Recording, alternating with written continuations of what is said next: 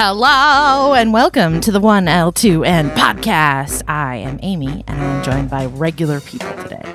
Missy? Hi. Mike? Hello. Tommy? Good afternoon. And our regular guest, Liam. Yo. We are a family of weirdos and a group of creatives going through the story writing process, and we're bringing you along for the ride. Let's get into it.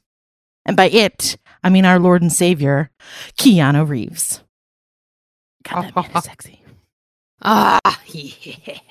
What do you want to talk about first? The Matrix Resurrection trailer dropping, or the best movie he's been in, Speed? I haven't Speed. seen the trailer. I have avoided the trailer, to be honest. But I don't know. The I watched trailer's it. not really interesting to me. Yeah, the trailer's just, I just would rather watch the movie. All right, so did everybody not watch the trailer then? No, I watched it. Okay. Yeah, I did too. It got me less excited for the movie. I feel like And why was that, Tom? the hard punching nostalgia that they're going for. I mean, all they were just like hitting every right nostalgia note. So it's like, I want to go see the Matrix, but for me, I was like, and like, I like the question, I guess it's trying to ask, but I have to go see the movie because this trailer is not really making me interested. The only thing that interested me about the trailer is that it was same day release on HBO Max. So I was like, oh, okay. You're like, oh, I will see that movie now. Yeah, exactly. I still wanted to see it, but I don't know. I feel like because we knew it was coming, it doesn't really feel like a surprise. Like, what? There's another Matrix? You're like, oh, okay. Yeah. Well, Yeah. I guess to me it wasn't like, oh, there's another Matrix. Like, I didn't really have a super desire to see it. But then I saw the trailer and it was way different than I thought it was going to be. And I think I predicted the entire plot of it, which actually makes me more excited because it's just a little bit weirder than I thought it was going to be. Oh, okay. So for me, it actually helped me get more excited for it. I can't wait to go to theaters / HBO Max, not a sponsor, and watch it. They fucking should be at this point. Do you know how many times we watch movies because of HBO? Yeah. Also, TV shows. Yeah, it's true. Well, I guess that kind of like brings me to something I wanted to talk about is movie trailers. Before we get into the broader scope of Keanu Reeves. I know that a bunch of us do the same thing when we watch movie trailers. Like, we will either watch them for... Right, forget all that I said. Why do we watch movie trailers, and why do we choose to not watch movie trailers is the broad question that I wanted to point out in the beginning. Well, I mean, we watch movie trailers to get hyped about a movie, right? And to get like really excited and to get that sneak peek because we want to be able to see a little bit about the movie before it comes out. Because if we have to wait so many months in order to see this movie, we're like, I fucking want to see something. But the problem is that I feel like movie trailers reveal too much. And so I find myself, especially if I know I'm really excited for a movie, I won't watch the movie trailer because I don't want to be spoiled for anything.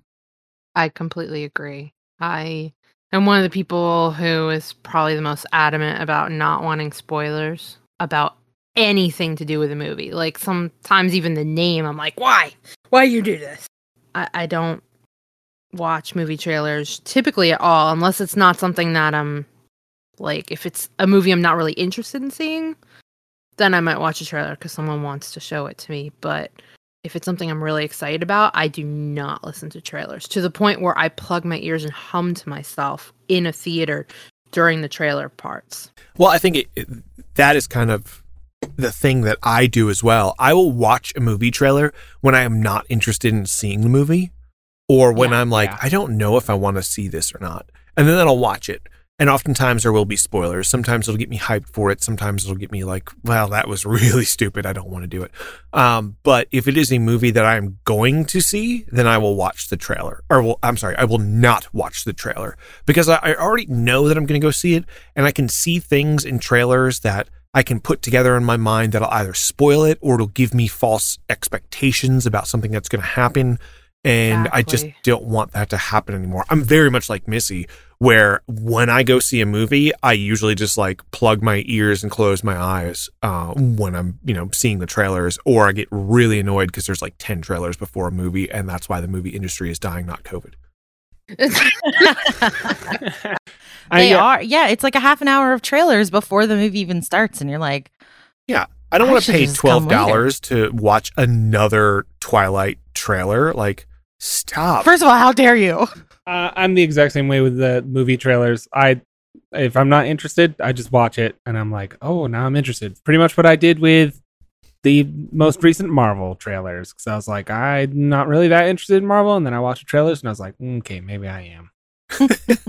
That's what I did with the most recent Spider-Man trailer, is that I wasn't going to watch it because I 100% knew some of the stuff that's going to happen, and I want to go in there, fresh and clean. But then I saw it on like YouTube was recommending it to me, and I was like, yeah, okay, I'm watching this.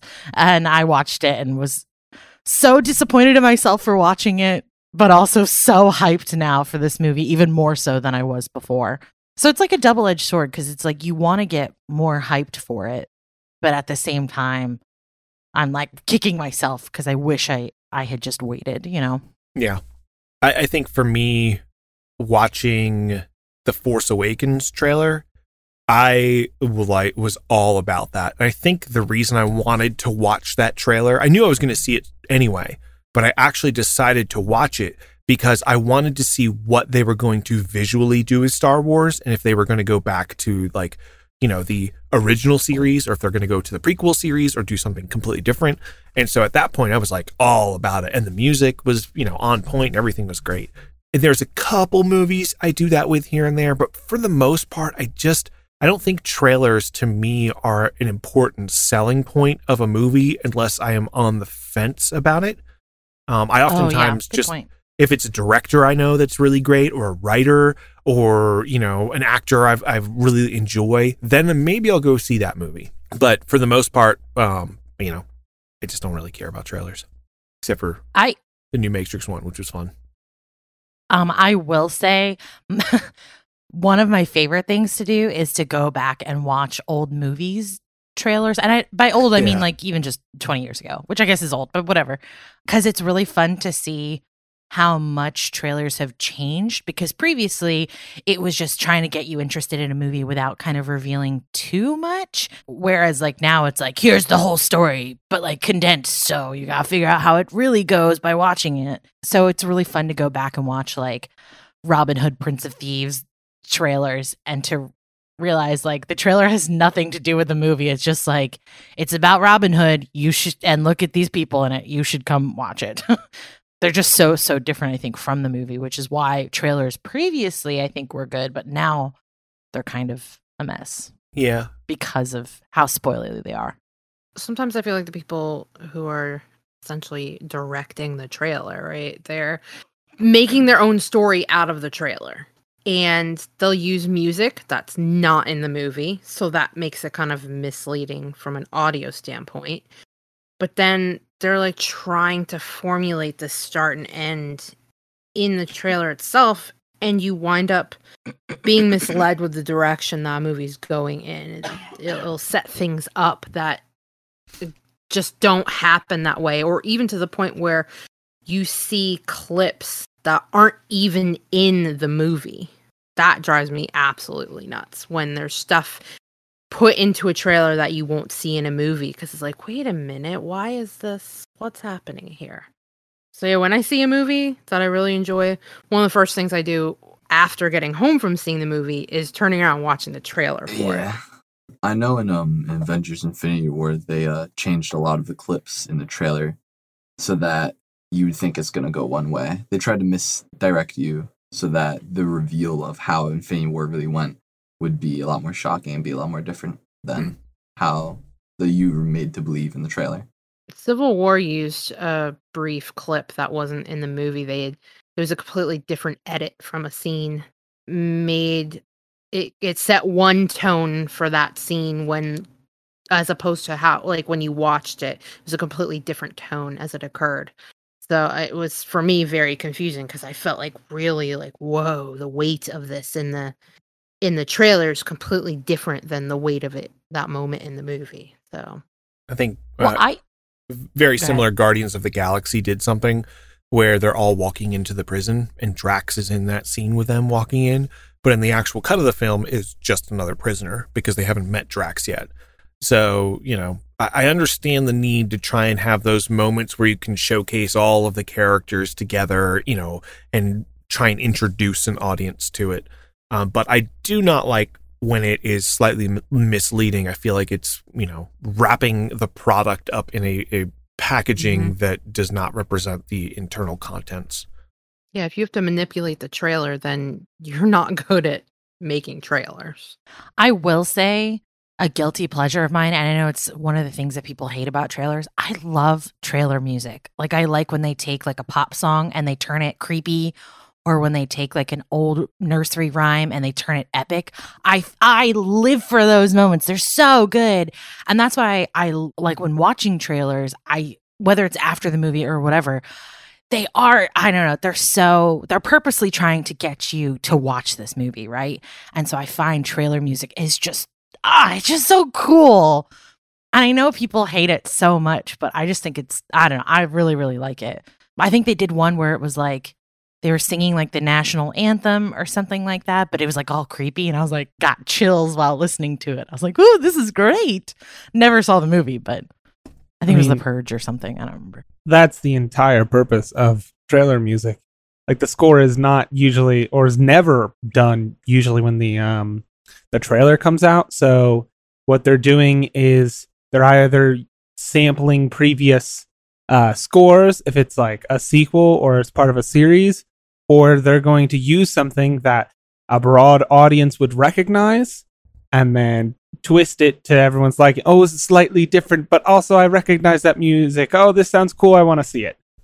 Yeah. Like, trailer music is all about manipulation. Yeah, and I actually don't. It's one of my least favorite trends in most trailer musics nowadays is to take a song that is not going to be incorporated or has no real bearing on it. Like, if it was a James Gunn movie or if it was like a Zack Snyder movie that has like a lot of pop songs just thrown in there, then I would expect the trailer music to coincide with the music that's inside of it. But when it's something like the Matrix trailer we just watched and it has a pop song through the background, it was super distracting to me because all it's doing is saying, hey, audience, you're familiar with this thing, so now you're more comfortable with watching the trailer that you're doing, and it's not trusting the content of the trailer itself to promote it. See, I look at it from a different standpoint. I really enjoy the trailer music for what it is and for that moment that it gives you that creepiness. It might not have anything to do with the movie. And yes, it is slightly disappointing when it's not in the movie, but I also just really enjoy the music in general. Like, I would listen to a playlist of just trailer music because I don't care what the trailer is from or what movie it's from. I don't care. It's just, I think they're enjoyable songs. And I really like the creativity of taking those well-known songs and manipulating them to sound a certain way. I understand what you're saying, though, about how it's like, it's giving like a false pretense of what the movie's going to be. And if it's not even in the movie, like, what's the point? I get that. But I just meant in general, like, I like the music in general. I just think they're really fun. I feel like I'm on the fence about trailer music because a lot of trailer music feels very samey. It's like, okay, I know this trailer music trope. Okay, cool, whatever. But I do feel there's two companies or groups that do it really well. Two Way is one of them. They love when they remix something for a freaking trailer.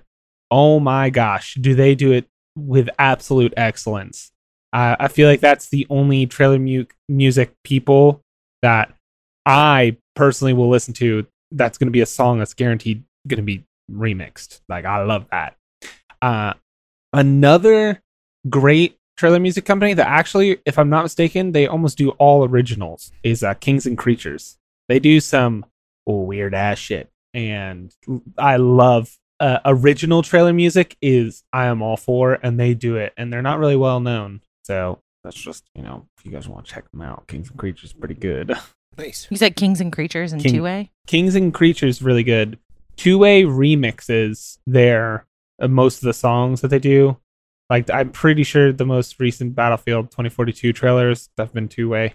They do a lot. Oh yeah, video game trailers are okay. If we're going to talk about trailers, we have to talk about video game trailers because video game trailers are such bullshit.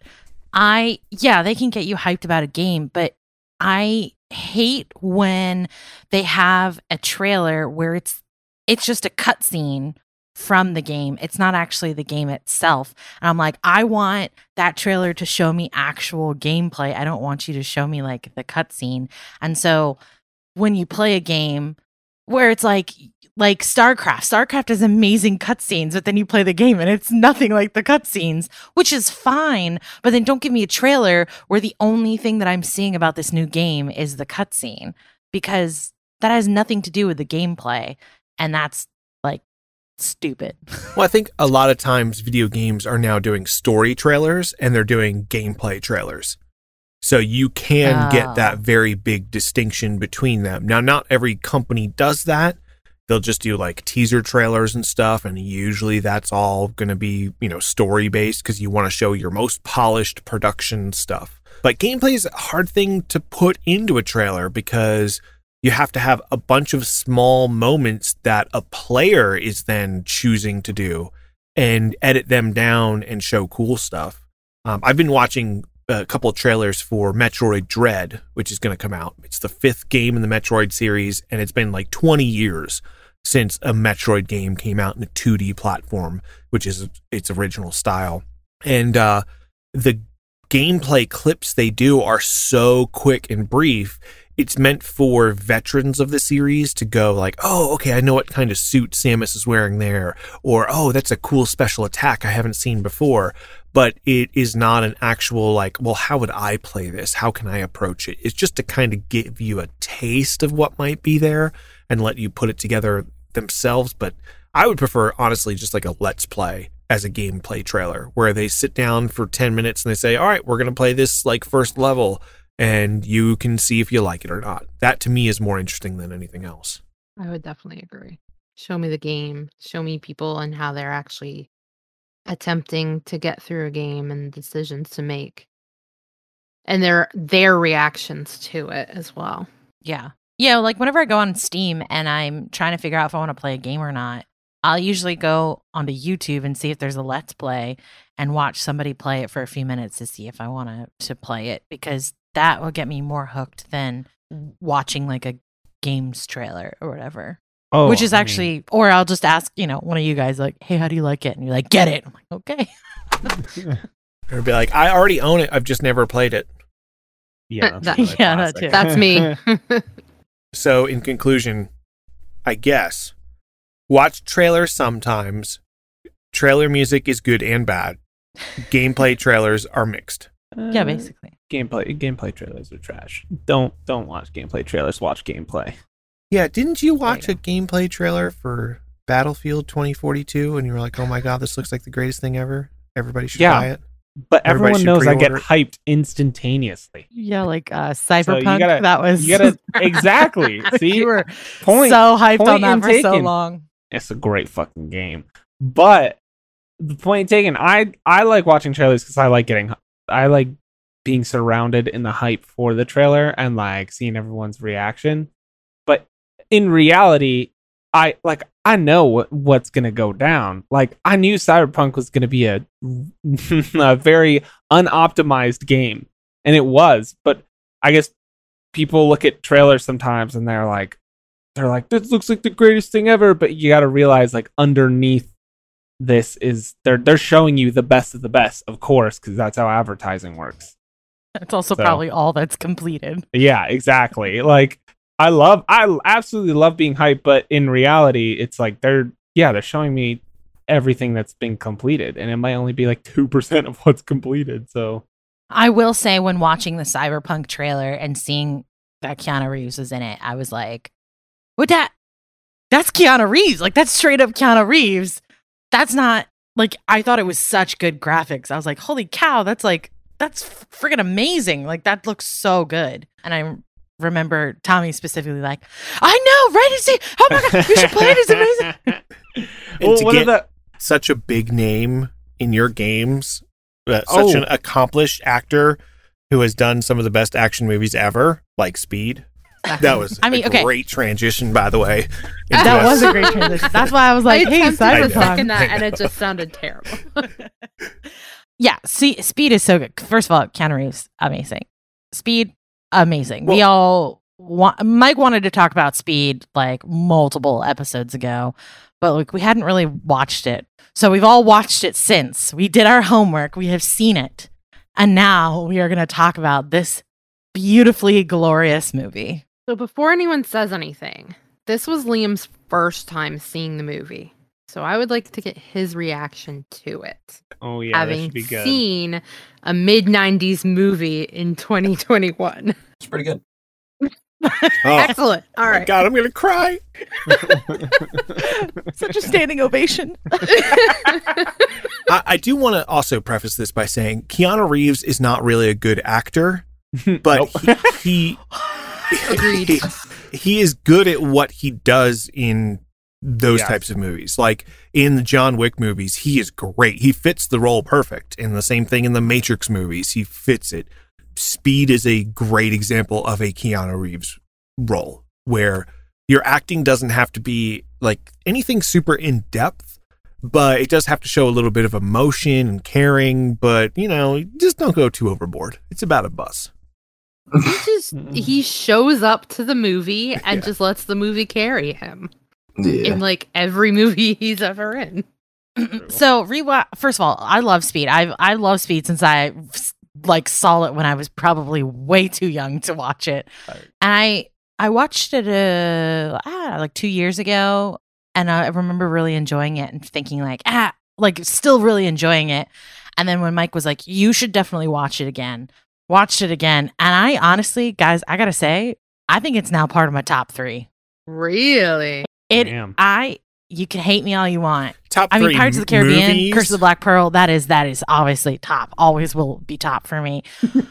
But I think Speed has now become, it's just so good. It's so suspenseful. Good. And the music is so beautiful. And honestly. Bam. Yeah. It's so 90s. It's great. But it's 90s it's like the beautiful celebration of 90s. Peak 90s. It's 90s at its best. Yeah, you're so right. So I've got a slight thesis. When I rewatched it, I was like, I think that this is a really great movie, and I think it's one of the best action scripts written, and I think that's why it makes it such a fun movie that like Liam can see when it came out like 10 years before he was born, and he can still go, yeah, it's pretty good, is because it's really well written. It's got a lot of small setups and payoffs that you don't realize throughout the script, but when you go and look at it, it all flows together in a way that illogical action sequences suddenly become logical, and they go, oh, well, yeah, of course that would make sense because they already introduced this element. So for a great example of it is in the movie when he finally gets on the bus and he has to look at the bomb, they pull a little drawer off the bottom of the center aisle, and he can like dip down and look under the bus. Mm-hmm. That's your setup right there. It's like there's these panels in the floor that you can remove to see under the bus. Your payoff comes way later in 2 forms. First of all, when he has to take another panel up because he's like stabbed a gas tank and he's holding on underneath the bus. And it's like, oh yeah, they can easily get him out from under the bus because there's this panel there and it's already established that. And then later on, that same panel is used as an escape from the bus. So it's like they do these small things in step that is a really like smart writing that makes ridiculous parts of action more believable. And I think that's why I love the movie so much. I completely agree. Establishing your get out of jail free cards for later on makes it less gimmicky and less, well, where did that come from? You just accept that, okay, this makes perfect sense why this can happen because it's already been established that it can happen. I think that I just had it in my brain. Ka! Editor, please do not take this out. No promises. This is literally what it's like living in my brain. Is I have a thing, and I looked over for a second at something else, and I was like, "Oh, that's pretty." And I looked back, I was like, "Fuck, what did I want to say?" Amy, if I can make a suggestion, I always keep documents open, and as I come up with an idea, I type quickly into it so that No, my brain doesn't don't work that lose it. fast. So another small setup and payoff. They drive into the airport and the tire gets punctured. That automatically tells you, without being like, well, the tire just blew randomly. You go, okay, yeah, I could totally see why they would have spike guards at the start of the airport. And I see why the bus traveling in the wrong way really quick would hit them. Now it's going to make sense that the tire is going to start shredding rubber. And that rubber is going to be on the track, which is going to make a more suspenseful climax to that bus sequence when he's underneath. Like, everything in there is just very small, put together in tiny little ways that you don't notice it until you go back and watch it again and you go, oh yeah, of course that they would do that because it makes this other thing make sense. It's subtle but intentional. Yeah. Like there is a tipping, like trying to not let the bus tip over when they take that really ugly turn. It's like no one would have intentionally sent them no one would intentionally send them into such an ugly turn to get onto this brand new freeway area. But by having an incident where they miss their turn, and it's completely plausible for them to miss their turn because of what happened, they then have to take this awful, ugly turn, which makes it more dramatic for the movie, but also realistic why they have to put that there. And the sequence where they're driving on the off-ramp of the highway, and that's a really sharp turn, and they're smashing into all those cars. That also, like, lets you know, okay, this bus can take kind of really sharp turns at fast periods that you probably would flip over normal. Ugly. Yeah. It just raises the stakes on the next time that has to come up in the script. I will say a lot of the movie is actually very believable. Like, for the most part, you're fully immersed because it's not like some really weird, ridiculous, outlandish thing. Like, of course, because there's like a bomb on the bus. Like, that's weird and outlandish. But it's all very believable that you're like, you're so sucked in because you're like, oh my gosh, like this could happen. This could happen. I would say the only thing that's like not believable in my eyes is when the bus jumps the 50-foot gap. That is the only time we're like, okay, I'm taken out a little bit. This is 90s action. Yes, yeah. It's totally not believable, but it's also really cool, and they just like play it off like they're going to die anyway, which is great. Oh, yeah. Yeah, the way... It's the emotion behind that moment that really drives the ridiculousness of that moment kind of away. And you're more focused on, oh my gosh, are they going to make it? Rather than, they could never fucking make that. Yeah. And I mean, they did jump a bus, but it had like rocket assists on a ramp, and, it was all Hollywooded exactly. up. So. Which is why it had that upward trajectory point. Yeah. When in fact...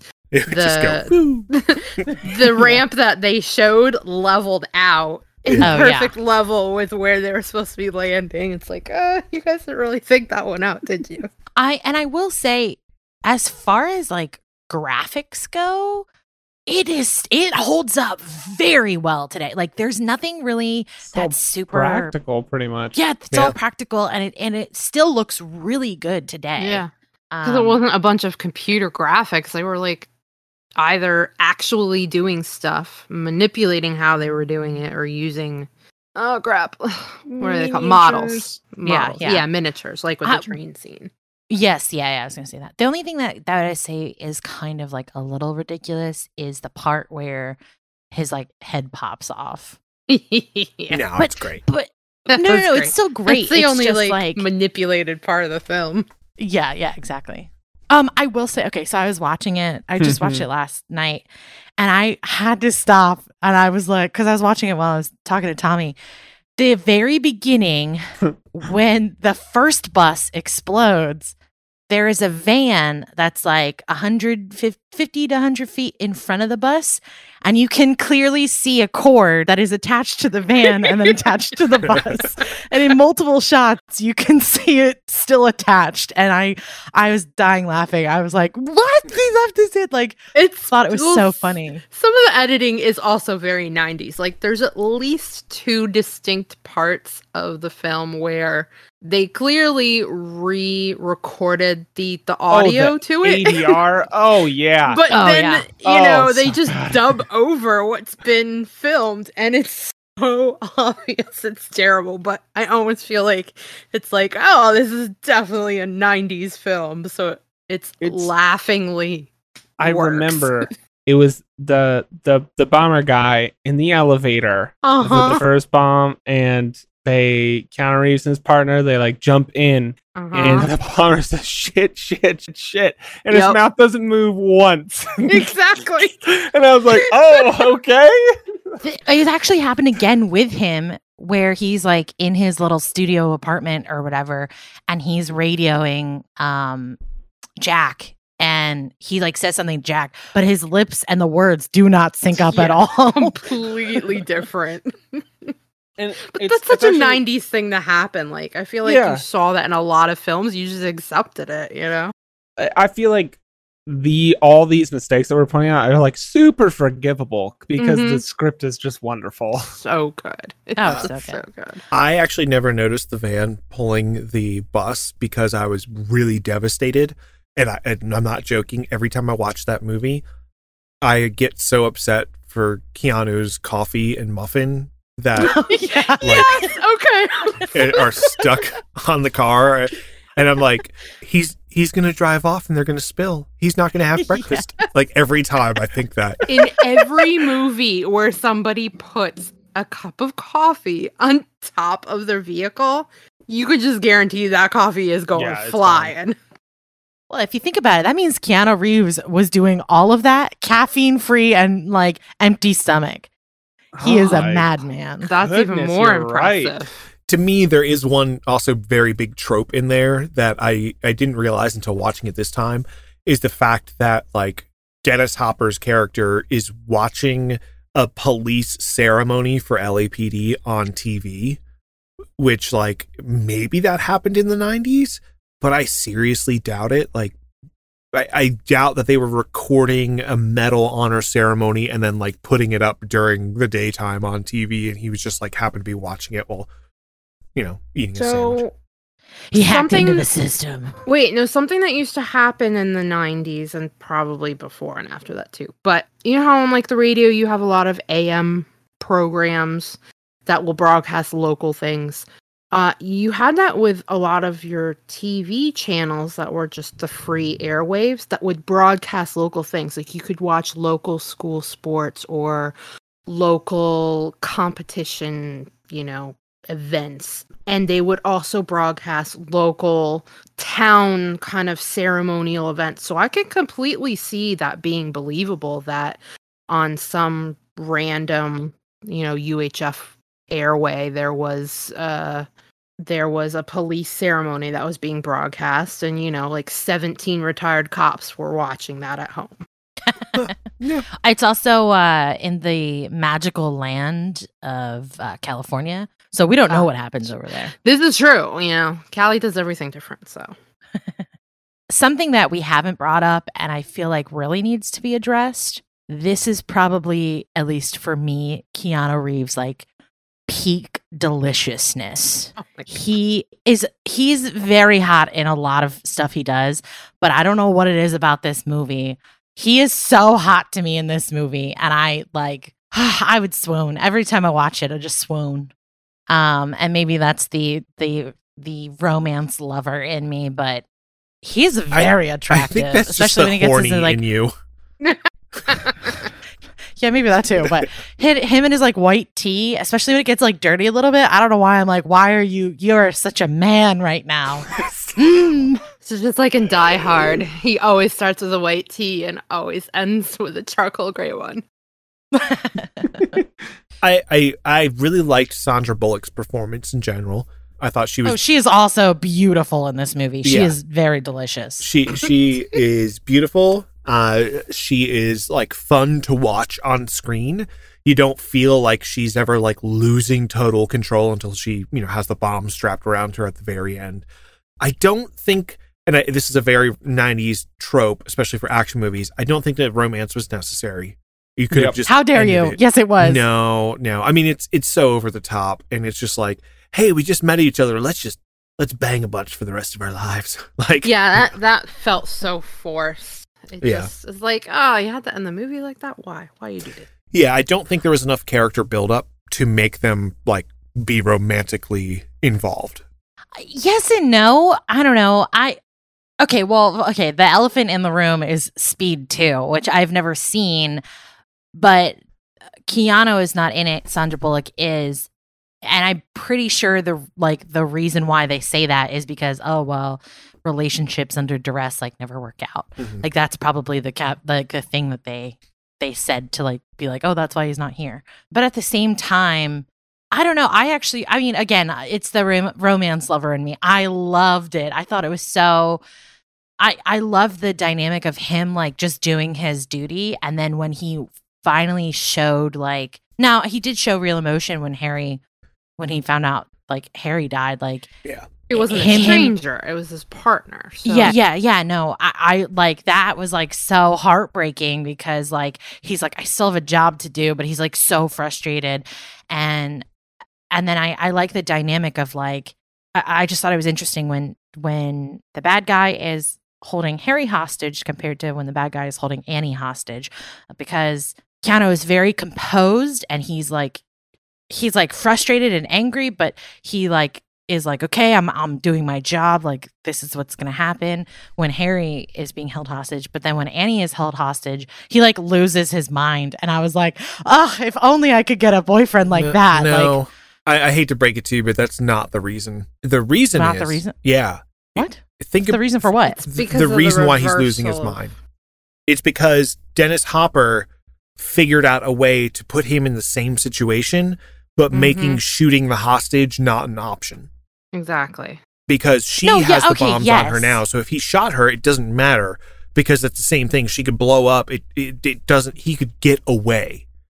And that's why he's so angry, is because he's like, shit, here's somebody who I care about, and now I can't do the thing that I thought I could do because literally it's not an option for me.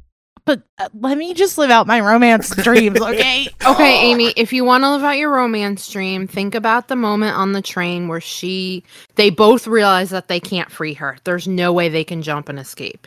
And so she's just crying and begging him, just run. You've got to run. And he refuses, and he just sits down with her in silence, embraces for what they assume will probably be their deaths. So I also chose to stay with her, have that moment. Really liked the end of this movie where the train just jumps the tracks and goes through the street, and then it's just yeah, let's make out, and there's just credits. It just immediately is okay, we don't need any more. No, I like that because I don't think we need it anymore.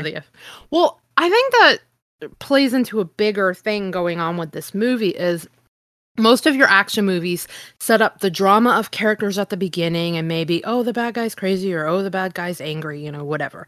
But it's primarily just the drama of the good guys, the protagonists of the story. And then action happens, and then wherever the action is happening, it just keeps happening until the end, and then the good guys reflect. But no reflection needed.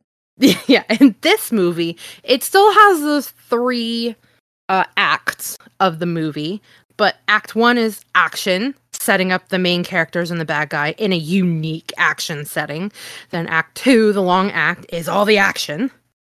And then Act 3 is, surprise, more action instead of reflection. Yeah, it's really we have to reflect while we're acting, and there's still more action going. And then that's it. It's done. And it's so unique. You don't see that kind of action progression happening from act to act. Definitely there's no climax and resolution. It's constantly climaxing and resolving. I like the way they do it though, because like, okay, with Marvel movies, you have like the 30-minute fight scene at the end, and you're like, okay, and it's like the buildup of emotions before that, and you're like, okay, whatever. But I like this because you are constantly on the edge, like you're saying, like there is constant action, but there is also constant resolution, and so I think it's a beautiful blend of both of those that you never feel exhausted.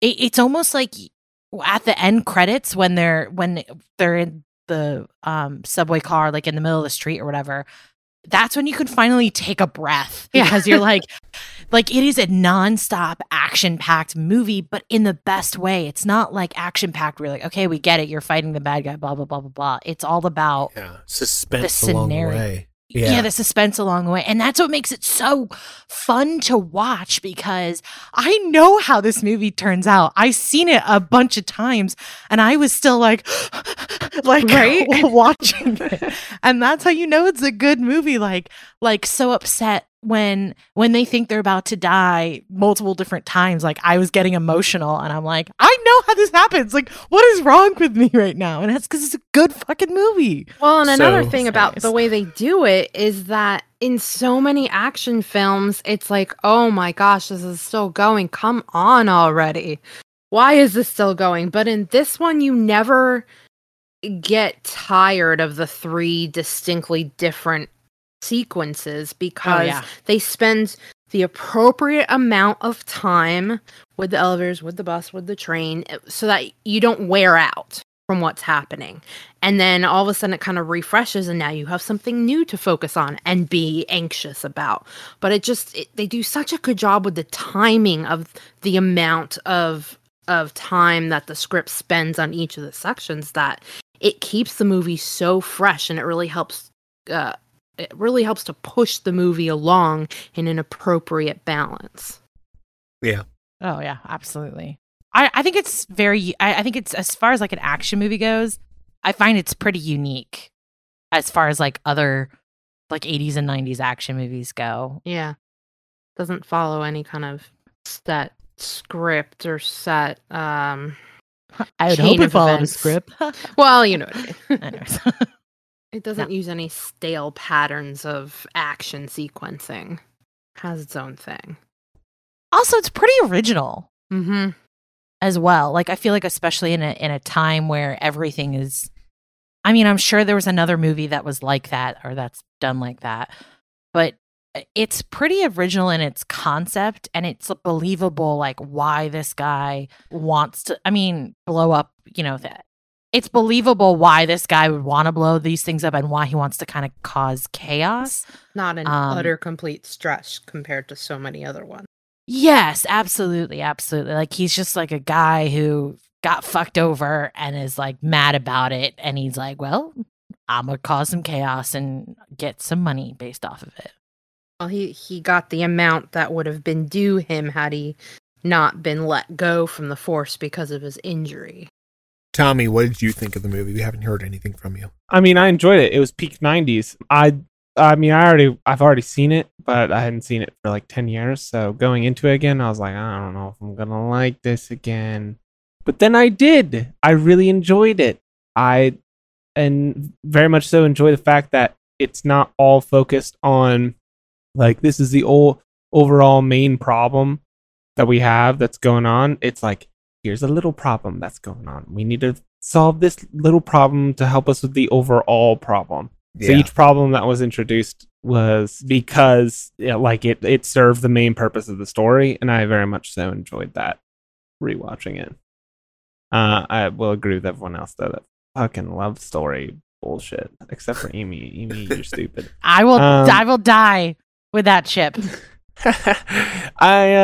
It was you so can die on that ship time. In Speed 2, Amy. No, but the ship doesn't die. That's the whole point. It's got to go fast, like Sonic. I saw something, and it was like, if you're ever on a vehicle with Sandra Bullock, get off the vehicle.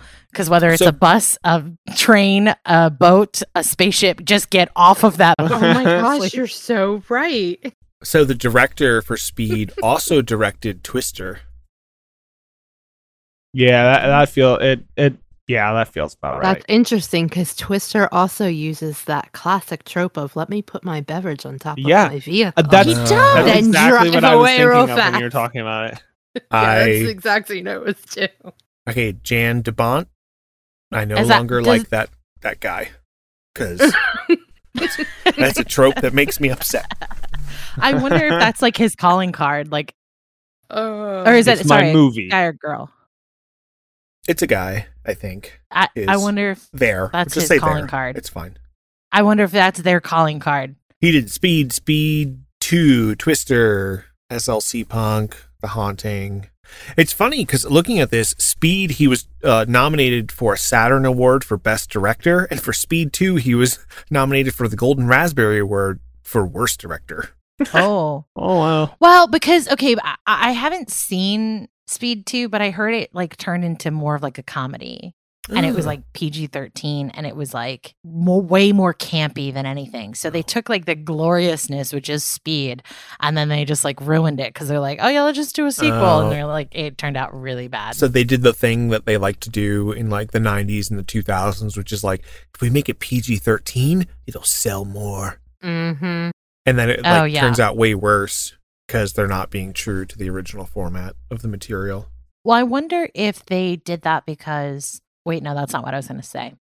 I think it's interesting how they made it rated R just because there was so like much cussing in it and like extreme intense scenes. But other than that, I mean, I guess the guy's head did get... Yeah, without the language nowadays, it would be PG-13. Yep. Yeah. You can... Liam and I were actually looking up, maybe like a few weeks ago, the qualifications for the different rating systems in America.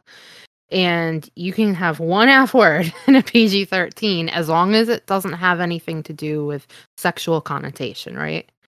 Yeah. And then, but if you get 2, it automatically bumps it into rated R.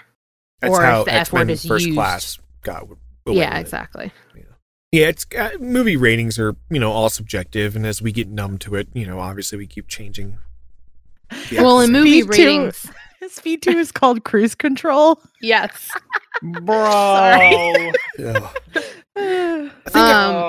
Movie ratings are also not just like a checklist where, okay, this, that, all right, it gets this. It's, you do have certain items that can automatically make or break a rating, but it's a group of American citizens who come in and sit down and talk about the movie and then vote on what they think the majority of Americans would vote the ranking to be. So it's very, like Mike said, subjective and subject to just so much change, and depends on who happens to be sitting in that room. And I do want to say that for being such a fast, action-paced movie, we have spent over a half hour talking about Speed now. So because it's so good. Yeah. Basically, it's great for if you look at it from a script writing perspective. There's lots of setups and payoffs. The pacing's really nice. It's fun. It's campy. It doesn't go super overboard when it doesn't need to. The romance was unneeded. Everything is settled. It's perfect. I will say this just real quick. I also think that it holds up today as far as like, if you're watching it, a lot of movies that you watch back in the 80s and 90s or whatever are a little sexist, a little racist, a little homophobic. And that had nothing, like there was nothing that I could tell that was in that movie that you consider bad today. You know what I mean? And so the fact that it still holds up as far as being like a decent movie, not only is it a good movie, but it's a decent movie that you can watch today without like those, I don't know what the word would be. Caveats? Is that the word? Isms? I don't know. Those, yeah. But like social it's, changes, like things that we realized that weren't good back then, but we do realize now. Like you can still watch that movie. I think there was one small thing I can't remember on the bus between some characters that I was like, there was a couple of things. Some character said it's not because you're a woman or something like that. Yeah. It was the bad guy. It's not because you're a woman. Yeah. But I don't think that that's bad because, first of all, it's a bad guy saying it. So it's like, that doesn't, like, whatever.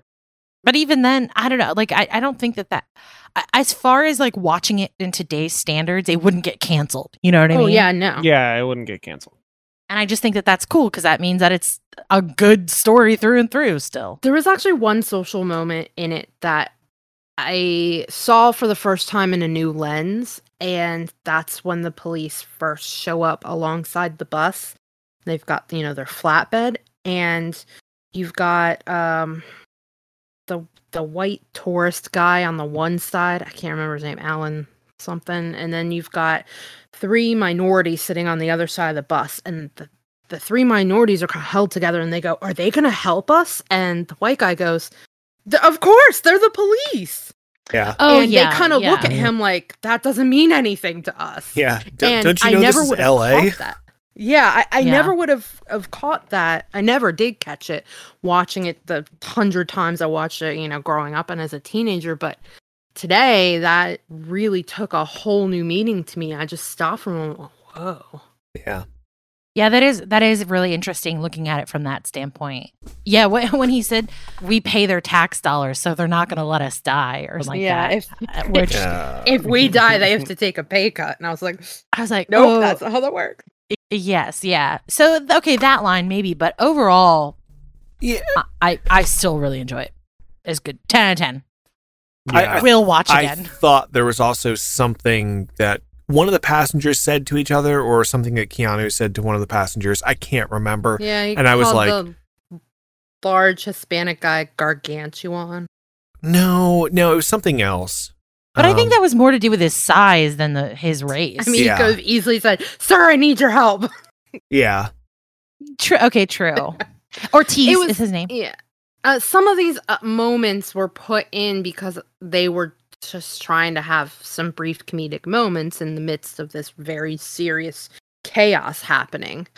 And at the time, they were probably hilarious. It just, some things have maybe slid since then. My favorite part is when she's like, "Hey, I just want to let you know that the reason why I'm taking the bus is because I had too many tickets for speeding." I was like, that's fucking funny.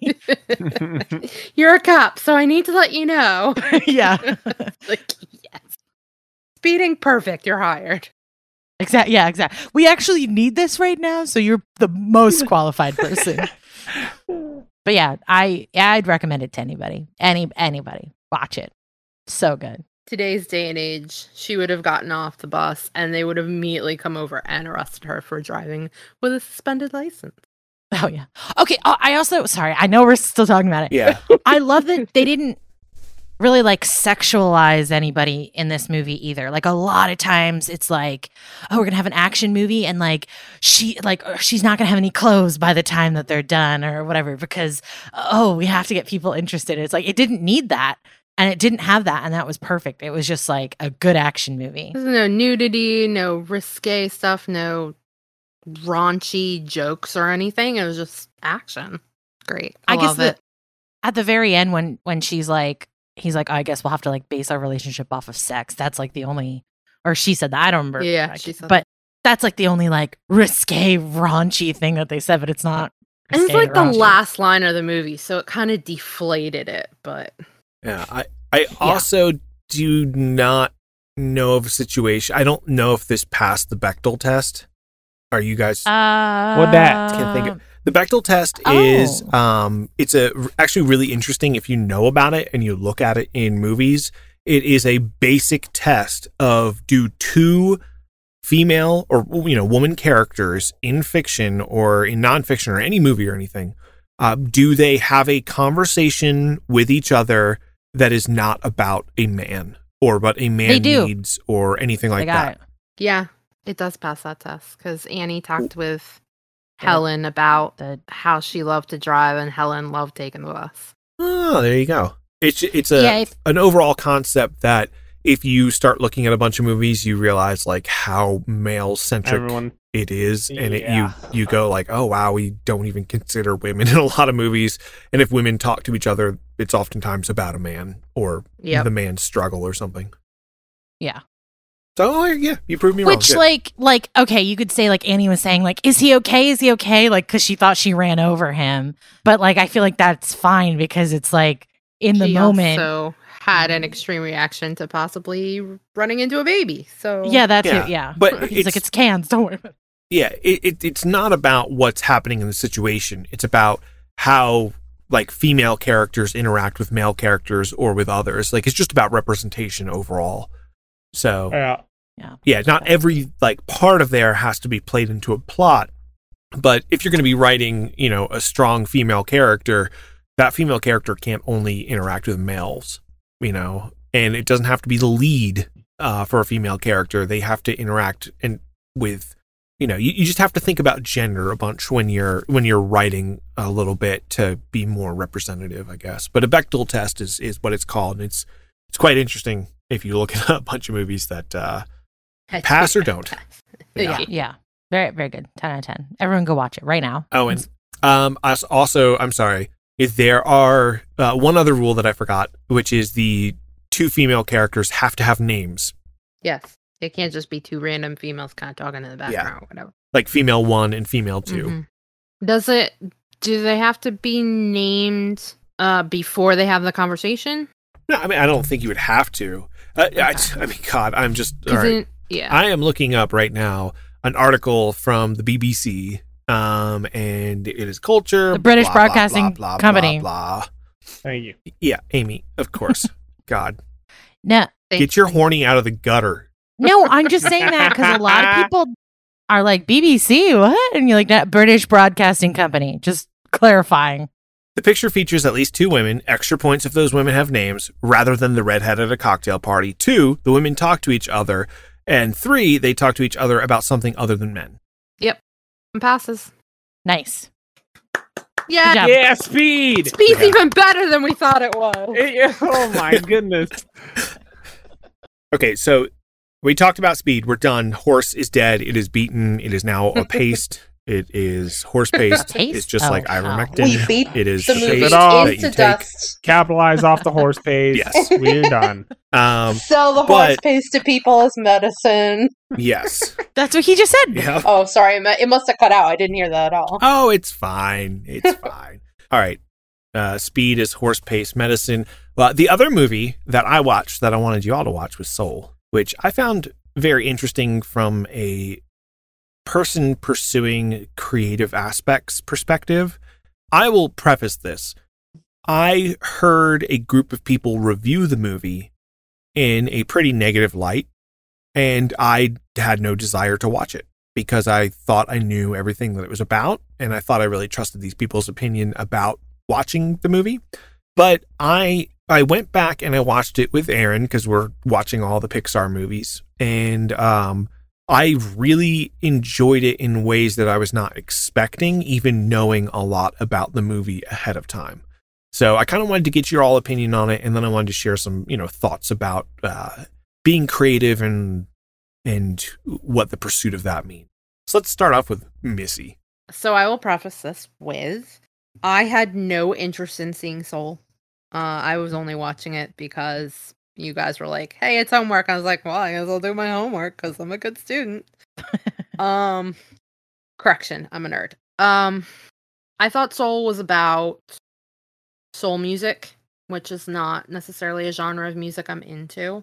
So I had no interest in seeing it. And then I watched it, and like 15 minutes into the movie, I was leaning forward in my chair. Like, my phone was down and off, the computer was shut, and I was just like, this is so different than anything I ever expected. And by the end of the movie, like, it is one of the best animated films I've seen because it's so unique and it's so original. Like, it's just such... I've never seen quite a story like that. The closest I could come up with would be Inside Out. Oh, yeah. Dealing with an aspect of life that, is never really dealt with in such a way. I loved it. I absolutely loved it. Yeah. There are different points I have for different parts of it, but for initial reaction, loved it. Highly recommend. Everyone should go watch. I will say that I also didn't really have any interest in seeing it because it just didn't, I don't know, it just didn't appeal to me, and I don't know why. I just was like, I'll see it eventually one of these days. But actually, after watching it, I'm glad I watched it because it's not what I thought it was going to be. I knew he was like into music. I didn't think it was going to be soul music, but I really enjoyed the way they presented the movie. And I really thought it didn't go how I thought it was going to go. I thought they were going to make it, I thought that they were going to have like the spark or the purpose that the Soul 22 was trying to get. Like I really liked that they said it's not your purpose. It's just something that makes you want to live. And I really like that message. And that message, like, I feel like really hit home because it's living is not about, especially like, I'll preface this with saying, I just had a really bad week. This past week really, really sucked for me. I was really, really depressed and just kind of thinking about just everything. And so I feel like this movie really hit home with the idea of like, it's not about living for your purpose. It's about living for those small moments that's what really makes life worthwhile. I thought that was so beautiful because especially for Pixar and for Disney and for movies in general, when they have these movies, it's always about your purpose and living your dream and living your truth or whatever it is. But doing sometimes what you were meant to do. Or doing what you're meant to do. And for so many people, that's not it. And so I thought it was so beautiful that it was about living. It's about taking those moments that make life beautiful. And that's what makes life worth living. And that, like, I was sobbing at the end. I was literally sobbing. Yeah. And I was on Discord with Tommy and Liam. I like muted myself and just like snot coming out of everything. I was like, they can't know. That's interesting. Because I just thought that was such a beautiful message because it's always, what is your purpose and live your purpose in your dream. Yes, you should live your purpose in your dream. Oh, I'm going to sneeze. So I will say this, Amy. I had a totally different message from it, and we'll talk about that later. Let's get on to Tom real quick to see different message from it too. To see how he's going. And I think that's the beauty of this movie is I can see how there's multiple messages. Tom, what did you think? I am in the same boat as you all. Most Pixar movies I'm not really interested in, but then when I watch them, I'm like, holy shit, that was a great movie. Yeah, that was a really good movie. Pixar, man. How do they do that every time? They're so good, and I feel like in their recent ones, the past decade, they've gotten a lot more adult, or maybe the studio is kind of like growing up with their audience a little bit. I knew Jamie Foxx was the main voice actor, and I knew John Baptiste did the freaking soundtrack. And I don't know why I wasn't interested in this in the first place. Yeah. I love John Baptiste. I'm a pianist myself. And then knowing that he was in it, I was like, I should have immediately gone into it. Now, before I talk about the story, I want to talk about the fucking animation. Holy balls. Like, oh my gosh. It is so good. It is so good. I love how they managed to capture that animated feel, but putting it in an unbelievably hyper-realistic environment. Like the lighting, the textures. The one thing I noticed was when the main character, when he had on his like brown suit and he was walking around, the wrinkles in his suit were adapting to the entire environment, and it was freaking me out. I was like, oh my goodness, they're so good at what they're doing. So I love that. The message I took away, though, at least how I was feeling like it, and this is something that I have been doing within the past year, was just sometimes, like, you get so engrossed in the dream that you're trying to pursue that you forget about everything else around you, and you stop enjoying those things. So, like, a helicopter falling down and landing in your hand, or just, like, how beautiful the sun comes through, like, some of these trees. Like, sometimes it's really good to just stop, take a moment, and enjoy everything around you, because you take those things for granted. That's the message I got out of this. And I was like, oh man, this movie, so good. So what I walked away from it was humans are very caught up in the idea that they were born for a specific purpose, and they're constantly being pressured to live their life by someone else's design, whether it's a higher power, God or some other spiritual entity, whether it's your parents pressuring you to get that, to land that job, whether it's, the big, shiny, attractive light of a job that society says this is what you should want. The main character had all three of those ideas pressing in on him or pulling him in different directions. Like, you gotta go for this. No, you should be going for this. No, I'm gonna shame you if you don't go for that. And at the end of the movie, you don't know what he chooses to do. They intentionally leave it open-ended. And to me, it was like they were telling the audience, pursue what you want to pursue. Live your life for the thing that is important to you or what matters to you. Don't let anybody tell you what kind of career you should have. Don't let anyone pressure you. Don't fall victim to the, I was born to do this thing, and if I don't do it, then what am I? Figure out what you want to do and then do it. So I got kind of that message, but I think what I got out of it in the end was you can choose to pursue your passion all your life, but when your life ends, like wherever you're at in there, you have to also just be happy with, like, that is the end. So it's okay. So you could stop and smell the roses the entire time in your life, or you could pursue your passion. But either way, you have to be okay with those choices that you make along the way. And you need to kind of balance both of them. So I didn't think it was a movie about, like, don't get wrapped up in pursuing your passion. I didn't think it was a movie about, you have to look on the bright side of life more.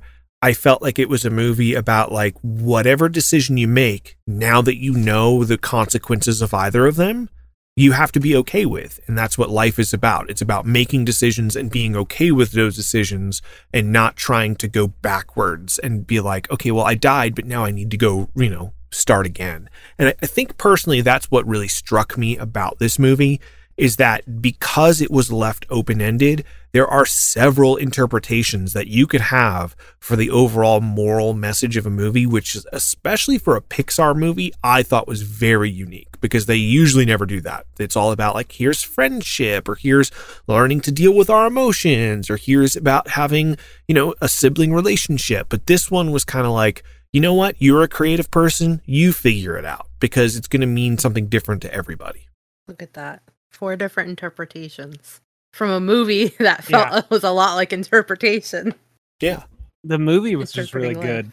Now, I do want to agree with Tommy. The thing that shocked me the most about there, yes, I knew that, like, the animation style, like, they actually did motion capture for playing piano and saxophone and stuff like that. That doesn't surprise me. Figure that out, which is great because it makes sense. And I believe that they had to compose the music ahead of time, then do the motion capture, then put it back in. So it was like a whole layered, weird process, which is a lot of respect for it. I will say, before you continue that, what they do and what they did with the Maya the Last Dragon, Disney's recent animated film, is they will actually have, like, they will choreograph a fight, and then they will film that actual fight, and then they'll animate over the fight instead of mocapping it. Which I find interesting that they don't mocap some fights. Like, so I don't know if they mocapped the actual piano playing, but sometimes all they'll do is just animate over it instead of mocapping it, because those piano notes, they were hitting the right notes when he was playing. So I was pretty baffled. Well, to me, that's the interesting part. Is so when you write music for just about everything, you're writing music after the fact. Mm-hmm. And they had to take this, because they chose music as a subject for the entire film. They had to take it and think about that music writing process in the entire inception of it. So it's to me, it went really in depth with a lot of stuff they needed to do in terms of just, like, planning out ahead of time. What I liked is, as soon as he died, the visuals for that were so, like, starkly different, but also worked together. And that, bridge and the little, like, black sphere and everything's coming together into a point. And then, like, the soul caretakers, they all looked so weird. Everything looked totally different and distinct, but also worked together in a really unique way. I like how open-ended the ending was, because I know that you guys briefly touched on it, but I just really enjoyed, like, there's not really there's a satisfying conclusion, but it's you don't have to know more. You don't have to go and see, you know, who 22 is. You don't have to see what Joe does, because it's not about that. It's about, you know, so much more than that. And I really like that they didn't go kind of back into that. I like that they left it like they did. So if there was a message I believe everybody could kind of agree upon that Pixar was trying to say, is that Joe was knocking other people down and ignoring them while he was in pursuit of his own dream. And like he did with 22, he yelled at her, and then she got in her own headspace and she became one of those like lost creatures in the soul realm. And he realized that mistake, and he had to go back and save her from that spot.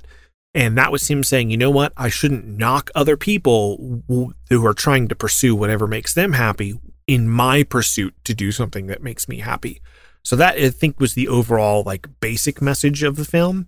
But then because of the open ending, you also have a much deeper message that you can take about what the overall purpose of creativity is, how you pursue your creativity.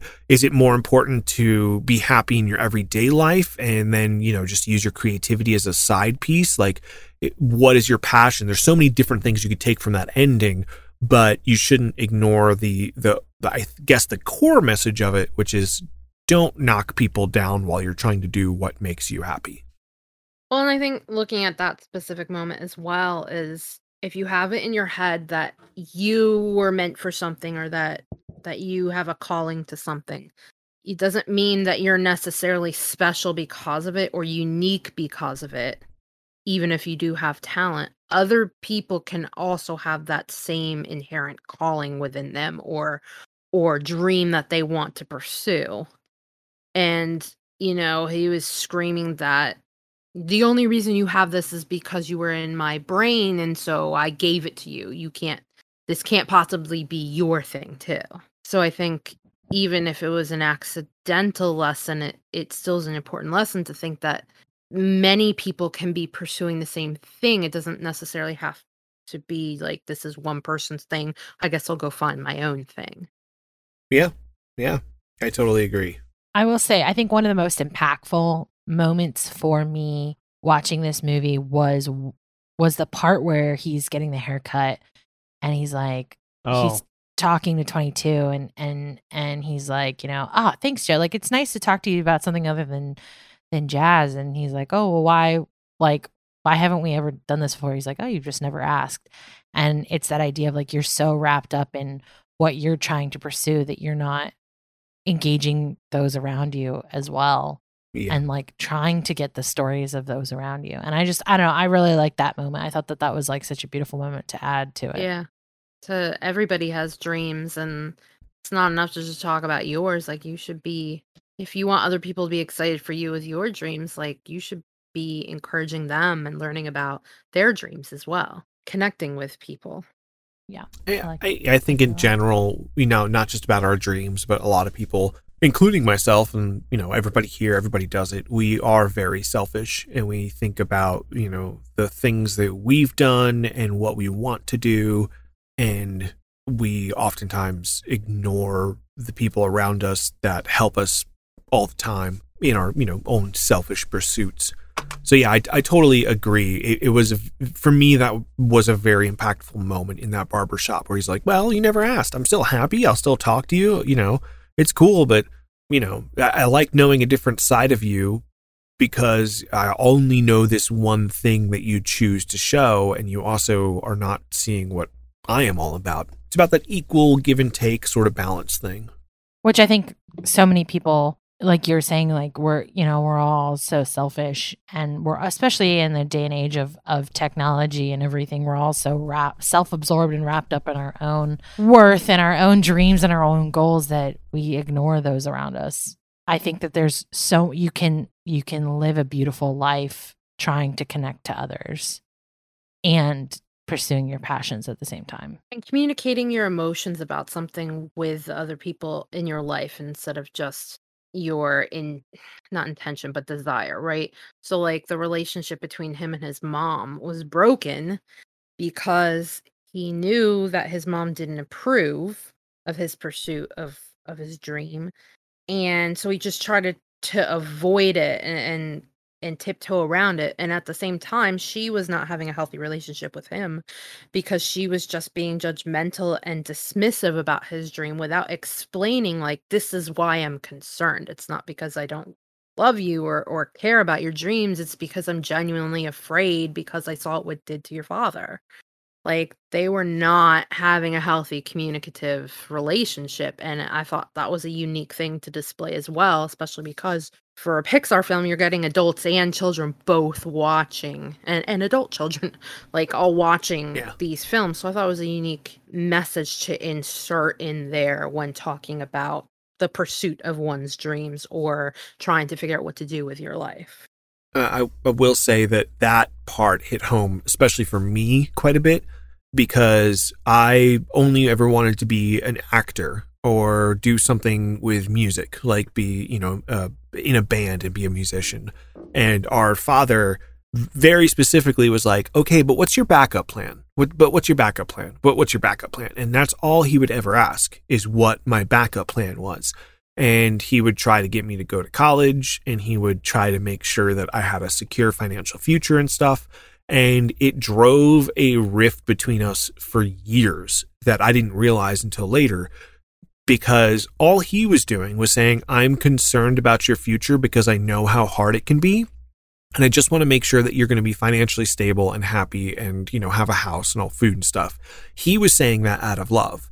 And I was saying, I don't care about that right now because I want to pursue my passion.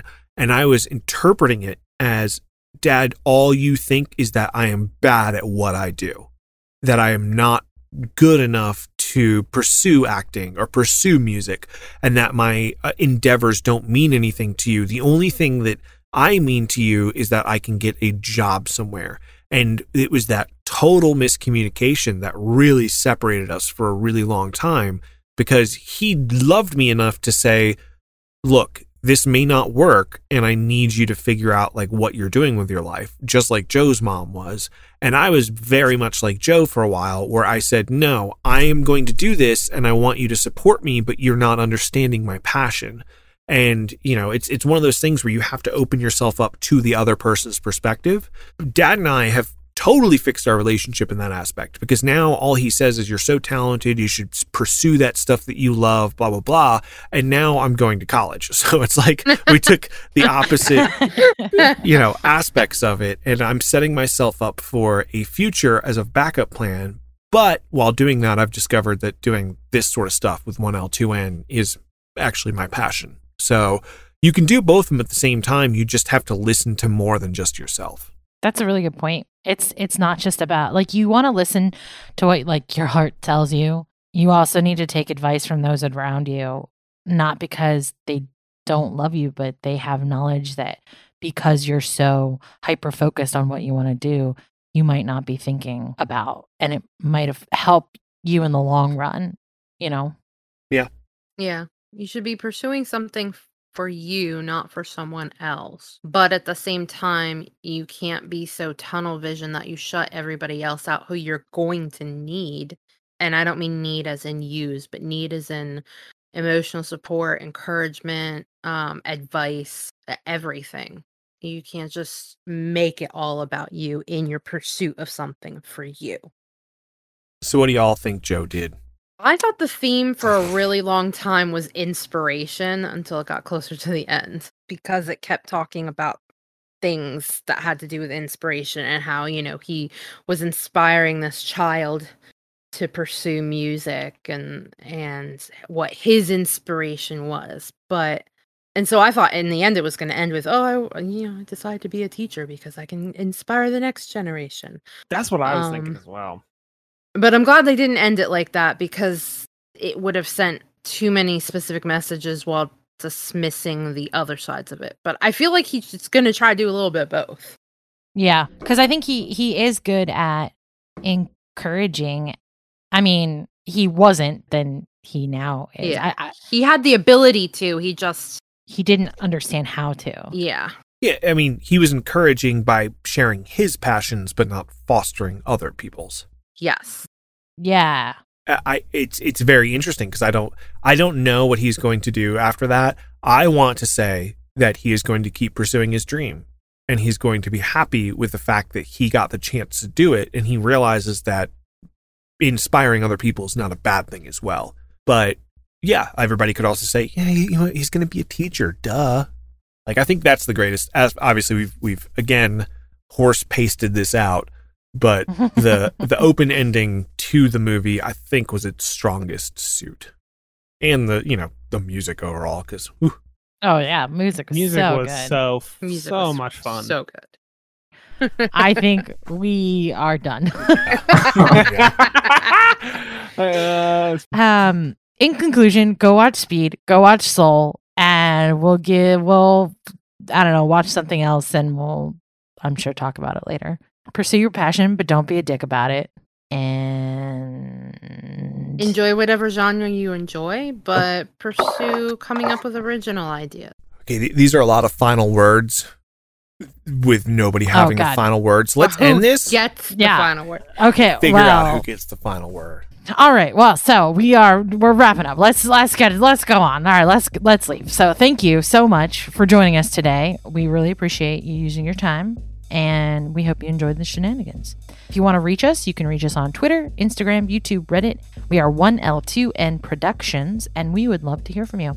And if you like what we're doing and you want to help show your support for what we're doing, you can head on over to our Patreon. Thank you again so much for listening. And the last word of the day goes to Tommy. Take it away. Okay, so here's the thing about pooping, right? Is I am a speed pooper. I am absolutely 100% a speed pooper. But when the diarrhea hits, I am not a speed pooper. I'm a fucking grandpa. I'm there for hours and hours at a time. So, thing is, kids, eat healthy.